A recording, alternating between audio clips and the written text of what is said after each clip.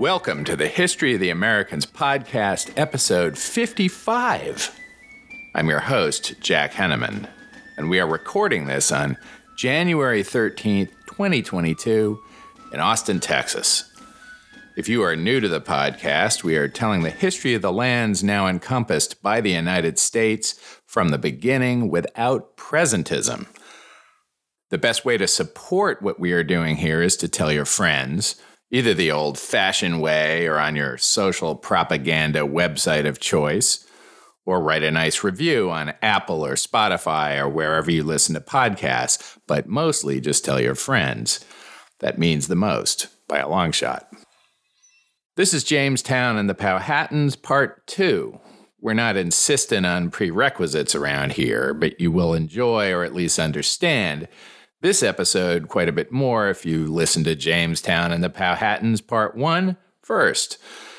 It contains important background of the key players, including Paramount Chief Powhatan, his kinsman Opechancanough, John Smith, and sundry other English.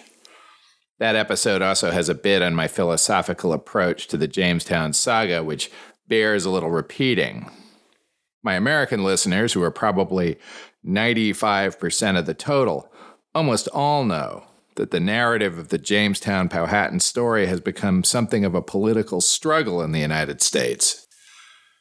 Jamestown has long been weaponized in the service of political narrative, but until perhaps 50 years ago, the weaponization was largely in one direction. At some point when I was still playing with Hot Wheels on a daily basis, historians began looking at Jamestown from the perspective of non-English actors, including especially the local Indians and more recently the Africans who arrived in 1619 in some condition of involuntary servitude. The reconsideration of Jamestown as something less than a heroic moment in the history of Anglo-America began at some point in the 1970s, although I am sure people more expert than I can point to even earlier evidence of the shift. In only the last 2 years, the 1619 Project of the New York Times, which is a very powerful amplifier, has jacked up the political fight over the Jamestown narrative to 11. Very special because if you can see, the numbers all go to 11. Look, right across the board. 11, 11, and most of 11, the amps go up to 10. Exactly. Does that mean it's louder? Is it any louder? Well, it's one louder, isn't it? For our part, we're going to tell the story as straight as we can, even if perfect objectivity is, as it always has been, unattainable. William Strachey, an Englishman who would arrive in Jamestown in 1610 in one of the subsequent waves of settlers, recorded a prophecy told by the local Powhatan priests. The prophecy, which had been told to Paramount Chief Powhatan at some point before the Jamestown settlers arrived in 1607, warned that from the Chesapeake Bay a nation should arise, which would dissolve and give end to the Powhatan Empire. Powhatan responded to the prophecy by wiping out the Chesapeake tribe, which lived near the mouth of the Great Bay. Departing from the usual practice of absorbing women and children, the prophecy so rattled Powhatan that he ordered the killing of every last Chesapeake. The name of these long-destroyed people survives today in popular memory only because the English named the region after them. And then, after all of Powhatan's wars of consolidation, the English arrived. Carl Breidenbaugh, in his 1980 book Jamestown, 1544 to 1699, imagines that first contact on the coast of Virginia in May 1607, quote, "There it comes." From a perch high in a tree on the river's bank, an alert Indian lookout shouted down to his companions crouching in a clump of bushes. Excitedly, these watchers talked among themselves in an Algonquian dialect as they sought to determine who and what it was they had discovered moving up the Powhatan River, soon to be called the James, on May 4th, 1607. Wawinchepunk, the king of the Pespahegs, having been warned of the arrival of 3 great ships in Chesapeake Bay, had stationed small parties at distances within easy communication of each other along the north shore of the river, all the way upstream, from Kecoughtan at its mouth to the King's principal village lying beyond its confluence with the Chickahominy. What the lookouts had spotted was a small, open vessel known as a shallop, aboard which, as it drew nearer, they could make out several clothed and bearded, fair-skinned men. The craft sailed upriver past an island called Pespaheg. It would shortly be renamed Jamestown. 8 days later, the Indians spied the shallop coming downstream with the tide. The following day, 3 large ships ascended the river as far as the island and then moored inshore with lines made fast to trees on the bank. The next morning, more than 100 white men went ashore. After unloading quantities of supplies and other goods, most of them set about making a fortification, while others seemed to watch and ward as it was convenient. Why have they come? What were they looking for? Are they going to stay? These and many other questions must have been discussed by the startled Pespahegs. And well, they might have been suspicious and fearful that these strange men were planning to settle in their midst, although neither the white men nor the red realized it at the time. This invasion of North America signaled the inception of a profound and lasting human tragedy. The word tragedy in ordinary speech means an event causing great suffering, destruction, and distress. And surely that is what the Jamestown years would bring for all the peoples involved. It also has a dramatic meaning, a genre focusing on stories of human suffering, typically consisting of a human flaw or weakness in one of the work's central characters, which then triggers a devastating event or series of events for those in that character's orbit. Both meanings describe the Jamestown story without any requirement from the safety of the 21st century that we assign culpability or draw a moral lesson. We do not know how many Indians in the region died in the early years of the Jamestown Powhatan saga. They would certainly number in the many thousands as the years went by. But good records of English mortality survive. They died at almost unbelievable rates. At the end of the first year, ending in the spring of 1608, 38 of the original 108 settlers were alive. During that same time, the Popham colony on the coast of Maine would lose as few as 2 English settlers. The winter of 1609, known as the Starving Time, reduced the population, which had been increased again by new waves of settlers, from 500 to 60 in about 6 months. Even 10 years later, when one would think that the Virginia Company project would have learned a few things, the death rate was still extraordinary. From 1619 to 1622, the Virginia Company sent 3,570 people to the James River, and 3,000 would die. From 1607 to 1625, a long 18 years, only 1,200 of the roughly 6,000 English, other Europeans, and Africans who reached Virginia would survive, for an overall mortality rate of 80%. That is a lot of human suffering and tragedy in both its colloquial and dramatic meaning. Seems like a fair term to describe it. Of course, on that May day in 1607, nobody among the English or the Indians imagined the colony would unfold as it did. Let's get back to those imagined but very plausible Pespaheg questions. Why did the English come, and what were they looking for? Here's how Carl Breidenbach described it in 1980, quote, "Contrary to what we may have read in history books, the Virginia Company was not, in 1606, proposing to plant a new nation. The officers' objective, while a novel and large-scale experiment, was much more modest and prosaic. They intended to explore the scene and build a fort as a preliminary to a larger settlement. Most of the first colonists sent out would be expected to fish and grow crops to feed themselves and to trade with the Indians. Others were to survey carefully the Chesapeake Bay and tributary rivers, with an eye to discovering a passage to Cathay, and to trace out and map the still unknown seacoast from the Savannah River to the Bay of Fundy. In the course of these activities, one subsidiary objective was to find the survivors of the lost colony of Roanoke, about whose existence many rumors still circulated.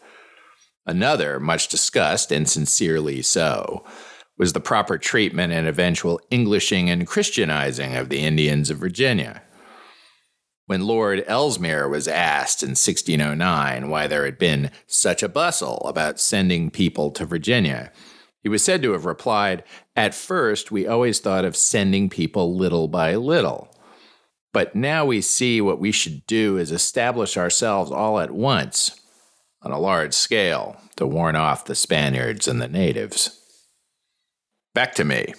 Other immediate goals included commercial viability. The Virginia Company was a for-profit enterprise, and finding a means to that profit loomed large. Rumors of precious metals in the region persisted, notwithstanding the failure of the Soto, Pardo, and Roanoke expeditions to find proof. And of course, unspoken by Virginia Company luminaries, but well documented in the broader English writings in support of colonization, what to do with the vast numbers of poor people in England, enticing them to leave and perhaps live more productive lives in the New World contributed to upper-class support for the venture. The three, quote, large ships, as the Indians perceived them that May of 1609, were actually quite small. The largest of the three, the Susan Constant, was at 120 tons, only 116 feet long. Her captain was Christopher Newport, the most experienced man at sea in the group. Before James I had ended the war against Spain, Newport had been one of England's most successful privateers, not counting Francis Drake, of course. It's getting harder and harder to find a legitimate basis for dropping Drake's name, by the way. And the Virginia Company was effectively relying on him to get everybody across. Bartholomew Gosnold, whom we have already seen up north, commanded the 40-ton, 68-foot Godspeed. If you followed us along the coast of Maine a few episodes back, you'll remember that Gosnold was wiser in his dealings with the Indians than most of the English who came later. This also was important to the Virginia Company, which had sensibly directed the expedition to do everything it could to maintain peaceable relations with the locals. The Discovery, roughly 20 tons and 50 feet long, was captained by John Ratcliffe, whom David Price describes as a comparatively shadowy figure who apparently had left few tracks in the sands of human events before going to Virginia. Ratcliffe was a gentleman, as a matter of social rank at least. Curiously, Ratcliffe was a pseudonym, or at least a newly adopted name. Ratcliffe had been born John Sycamore. Also curiously, Ratcliffe would loom large in the hideous Disney version of Jamestown, elevated to governor, I suppose because his chosen name, Ratcliffe, makes him sound like a bad guy. Of the three captains, only Newport would survive Virginia. These three rather small ships were stuffed with between 105 and 108 colonists. I can't figure out exactly why the sources vary on this. And 39 mariners. They were incredibly cramped, even by the standards of the day. Columbus had sailed with only 2/3 the men in larger ships 115 years before. The Godspeed, for example, held 52 men in 1607. Price relates that in 1985, a replica of the Godspeed reenacted the voyage to Jamestown with only 14 on board, and they found even that very crowded. Of course, most of those 20th century Americans had grown up with their own bedroom and ensuite bath, so there's that. The men, there were no women on this first voyage, were of three sorts. There were the sailors who were under Newport's command and slated to head home once the colony was set up. There were gentlemen of the upper crusty sort who would mostly have to be pressed into doing actual work, and tradesmen and artisans who were presumably skilled at doing things. John Smith, in many ways, stood alone. He was a soldier and adventurer, much looked down upon by the toffs, but literate and as skilled with a pen as with a sword. Smith, whose actual accomplishments had already been impressive, would bring with him an attitude that might easily be confused for American, open disrespect for those gentlemen who did not otherwise earn his respect through deeds or sound judgment. The toffs, including especially Edward Maria Wingfield, a leading investor in the Virginia Company who would be the colony's first president, did not appreciate that Smith didn't know his place. In addition to men, the ships carried food and other supplies meant to last for months, and the Susan Constant was armed with cannon lest there be pirates. Each ship also contained a sealed box to be opened at landfall, with orders from the Virginia Company, including the names of the local governing council. The three ships left London on December 20th, 1606, but would not reach Virginia until late April, almost 4 months later. The voyage started out poorly. Starting January 5th, storms and contrary winds pinned the small fleet in the English Channel, anchored within sight of England. This was immensely frustrating to all, no doubt, but especially to the men on board accustomed to living a life of comfort on land. Wingfield and other gentlemen tired of rocking at sea just off the coast of home and wanted to throw in the towel. Smith argued forcefully to the contrary with the support of the expedition's religious leader, the Reverend Robert Hunt. Unlike many of the gentlemen investors who were there for a return, as it were, Smith, still a young man in his 20s, looked forward to the adventure, and Hunt hoped to save heathen souls. This would not be the last squabble between Wingfield and Smith. The winds changed before Wingfield prevailed, and the three ships followed Newport's route, the traditional one south to the Canaries, then west pushed along by the trades to the Caribbean, then north to Virginia, rather than the northerly route via the Azores pioneered by Gosnold. History does not record whether Gosnold rolled his eyes when Newport delivered his orders. Smith and Wingfield on the flagship with Newport continued to squabble. It's not clear why precisely, but the most likely explanation is the simple one, that Wingfield had decided that he did not like Smith one bit, and Smith, for his part, did not know his place. Wingfield absurdly accused Smith of planning to murder the council, which was not yet officially or actually known since the orders were sealed, usurp the government, and make himself King of Virginia. He and the other gentlemen, you can't see my scare quotes, prevailed on Captain Newport to confine Smith in a makeshift lockup. When the fleet got to the Caribbean in late March, somebody, probably Wingfield, ordered gallows be built.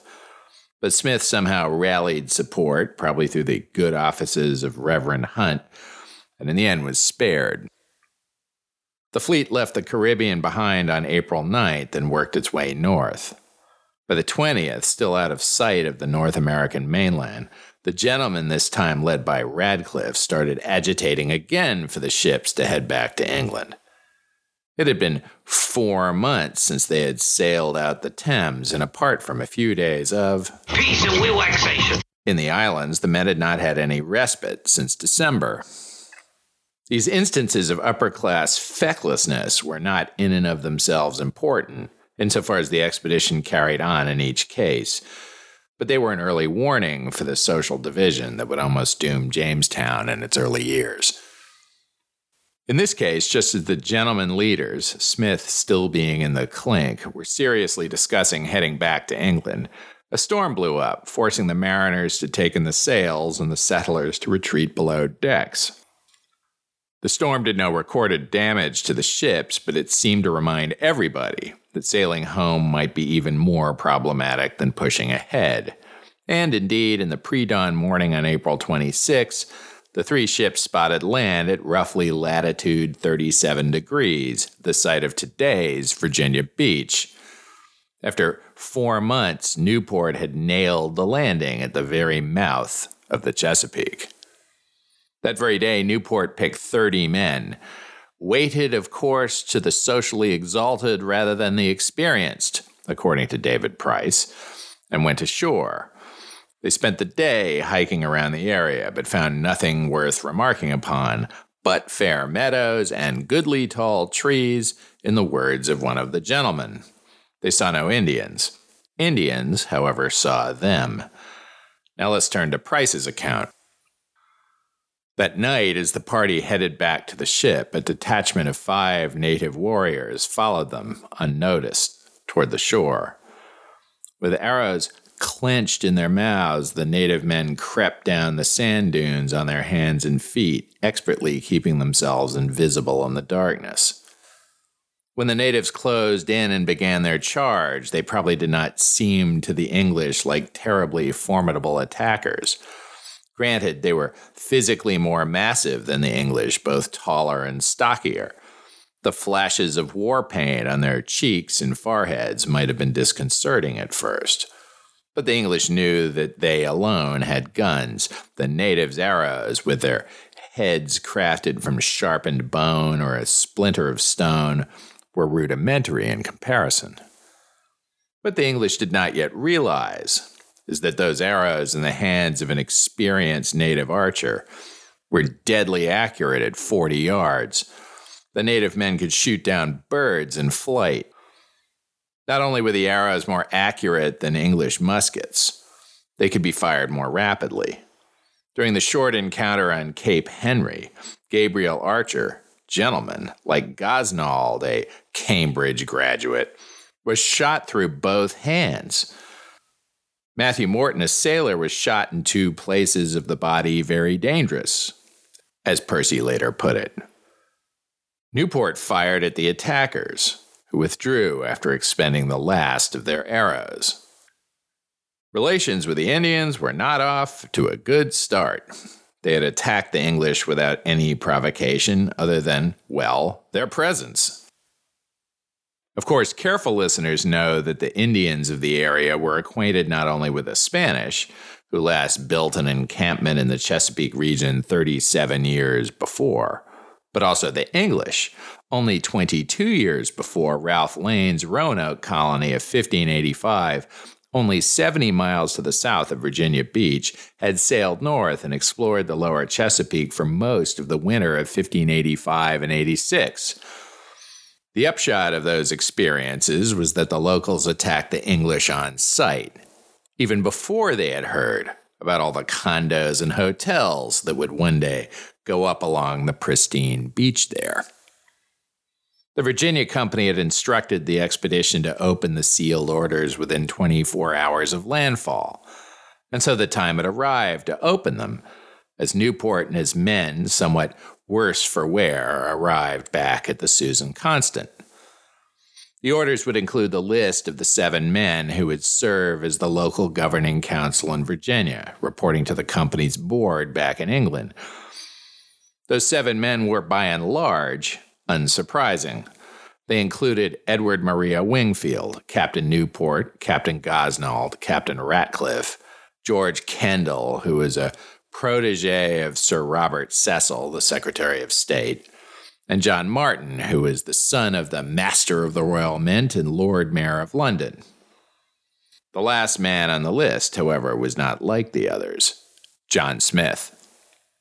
When he read that bit, Wingfield no doubt breathed a naughty word. Smith was still in confinement, allegedly for plotting insurrection, but in fact for speaking to the toffs as if he were their social equal, and orders from the Virginia Company would not be sufficient to get him sprung. Smith did not, therefore, cast a vote when the council elected Wingfield as its president. In addition to the appointment of the local council, the company had left detailed instructions and useful advice. The settlers were advised to take their time in choosing a site. It should not be too heavily wooded because they did not have enough labor to clear a thickly forested area. The company further urged the colonists to take, quote, great care not to offend the naturals, as they referred to the Indians, and they should immediately begin trading for food to hedge against the possibility that their own crops would not yield much in the first year. If they hired natives as guides, they should remain alert in case the guides left them stranded or led them astray. Long-standing and attentive listeners will remember that both happened to the Spanish more than once, including to the Jesuits not long ago and not far away. Along the same lines, the settlers were admonished not to let Indians see novices shoot firearms in their presence, for if they see your learners miss what they aim at, they will think the weapon's not so terrible, and thereby will be bound to assault you. The company did not believe that Indians would pose a significant threat, but they instructed the settlers to be very careful about the Spanish and not to be surprised by them as, quote, the French were in Florida. To stay out of the sight of the Spanish, the colonists were to look for a site well upriver from the coast and post an outpost at the mouth of the river to keep an eye out. Finally, they were not to allow Indians to inhabit between you and the seacoast, lest they become guides for foreign invaders. This was not actually stupid advice.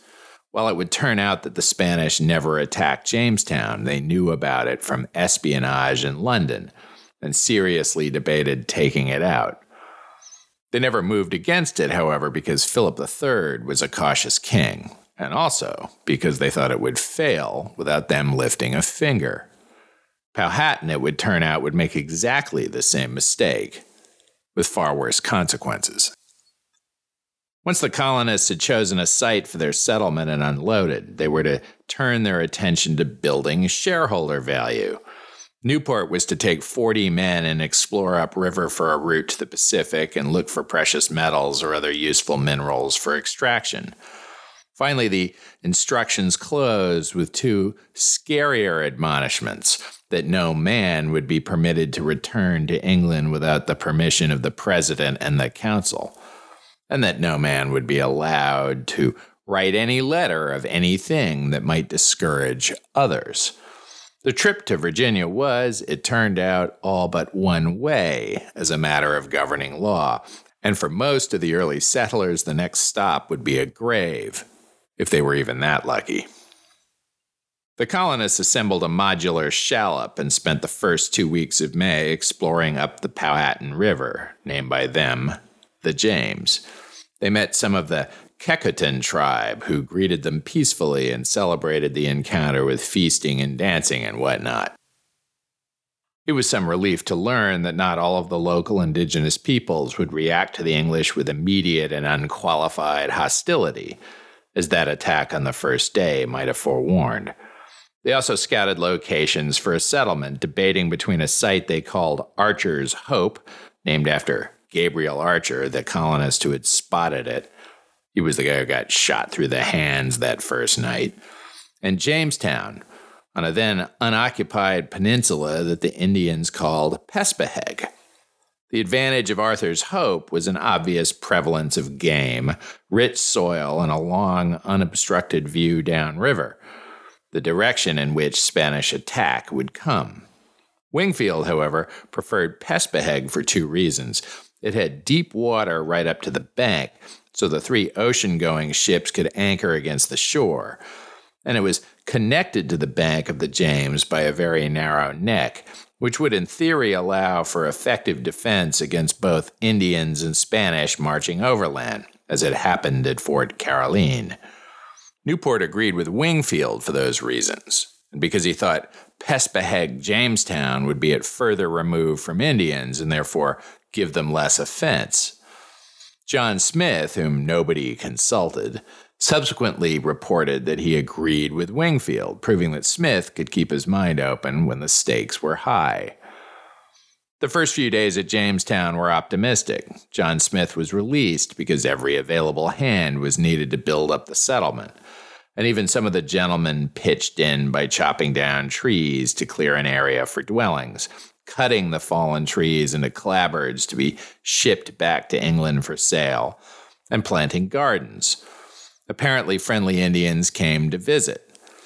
Messengers from the Pespaheg people arrived and announced that their chief, Wawinchepuk, would soon come a-calling, and that he would bring deer for feasting. President Wingfield, eager to follow the company's instruction not to offend the Indians, decided that the best approach was unilateral disarmament. He ordered that there be no building of fortifications, another small variance with Breidenbaugh's account, nor practice in the use of firearms. The guns were to remain in the crates in which they were shipped. Considering that they had been randomly attacked at Virginia Beach only 3 weeks before, this was an almost unbearably naive decision. Smith must have been beside himself. Unilateral disarmament has occasionally found its proponents even during my lifetime. It is not a new form of naivete, as the example of Wingfield proves. Proponents of unilateral disarmament of necessity believe that their adversary is well-intentioned and only pushed into aggression by their own aggressive posture.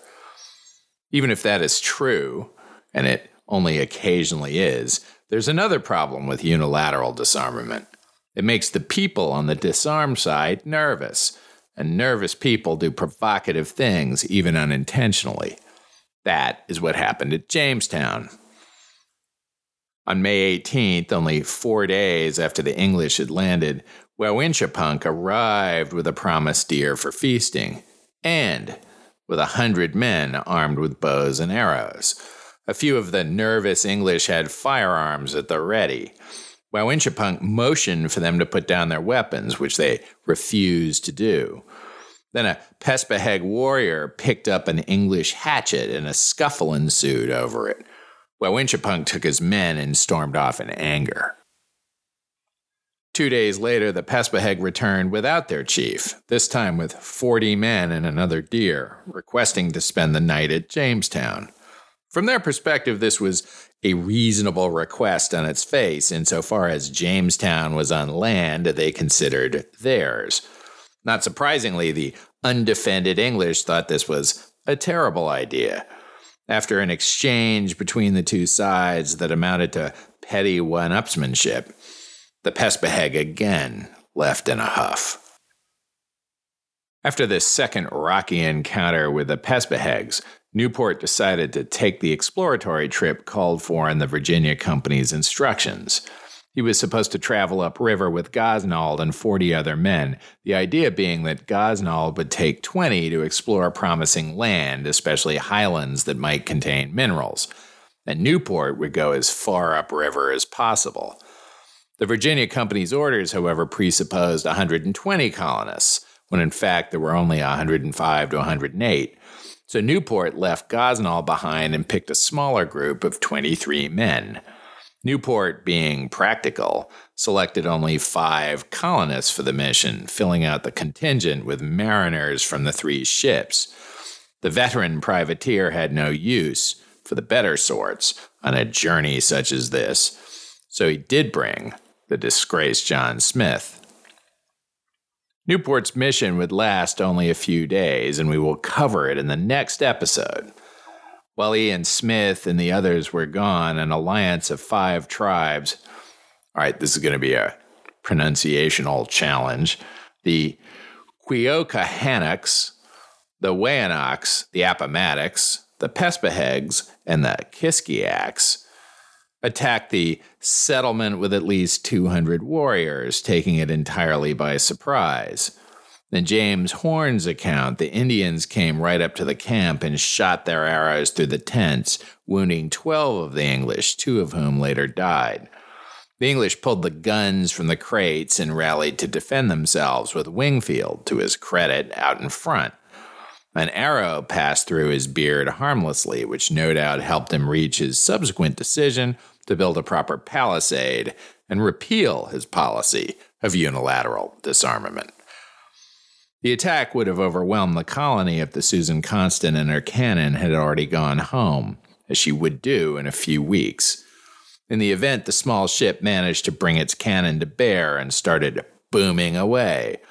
A lucky shot brought down a big branch of one of the primordial trees at the edge of the settlement, and that panicked the Indians into a retreat. The colonists had a very close call and could easily have been wiped out.